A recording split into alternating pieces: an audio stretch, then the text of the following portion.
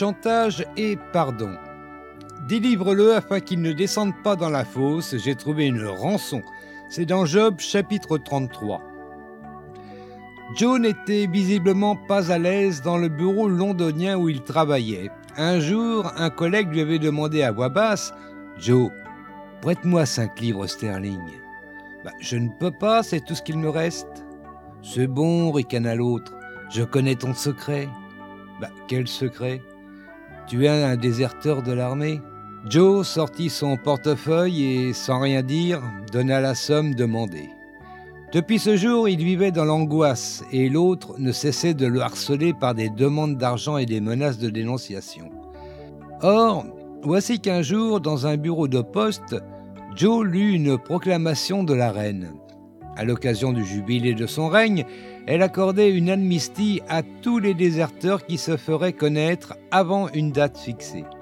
Dès le lendemain, Joe s'empressa d'avouer sa faute au magistrat qui lui remit un acte de pardon.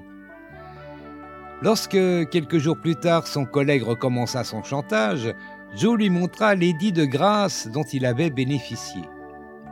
Nous aussi, nous étions coupables, non devant une reine, mais devant Dieu. Nous avons tous péché et la conséquence du péché, c'est d'être éloignés de Dieu pour toujours. Mais Christ a expié les péchés de tous ceux qui croient en lui. Par lui, nous obtenons le pardon. Et j'entendis dans le ciel une voix forte qui disait « Maintenant le salut est arrivé, et la puissance, et le règne de notre Dieu, et l'autorité de son Christ, car il a été précipité, l'accusateur de nos frères, celui qui les accusait devant notre Dieu jour et nuit. » C'est dans Apocalypse 12. Si quelqu'un est en Christ, il est une nouvelle créature. Les choses anciennes sont passées. Voici toutes choses sont devenues nouvelles.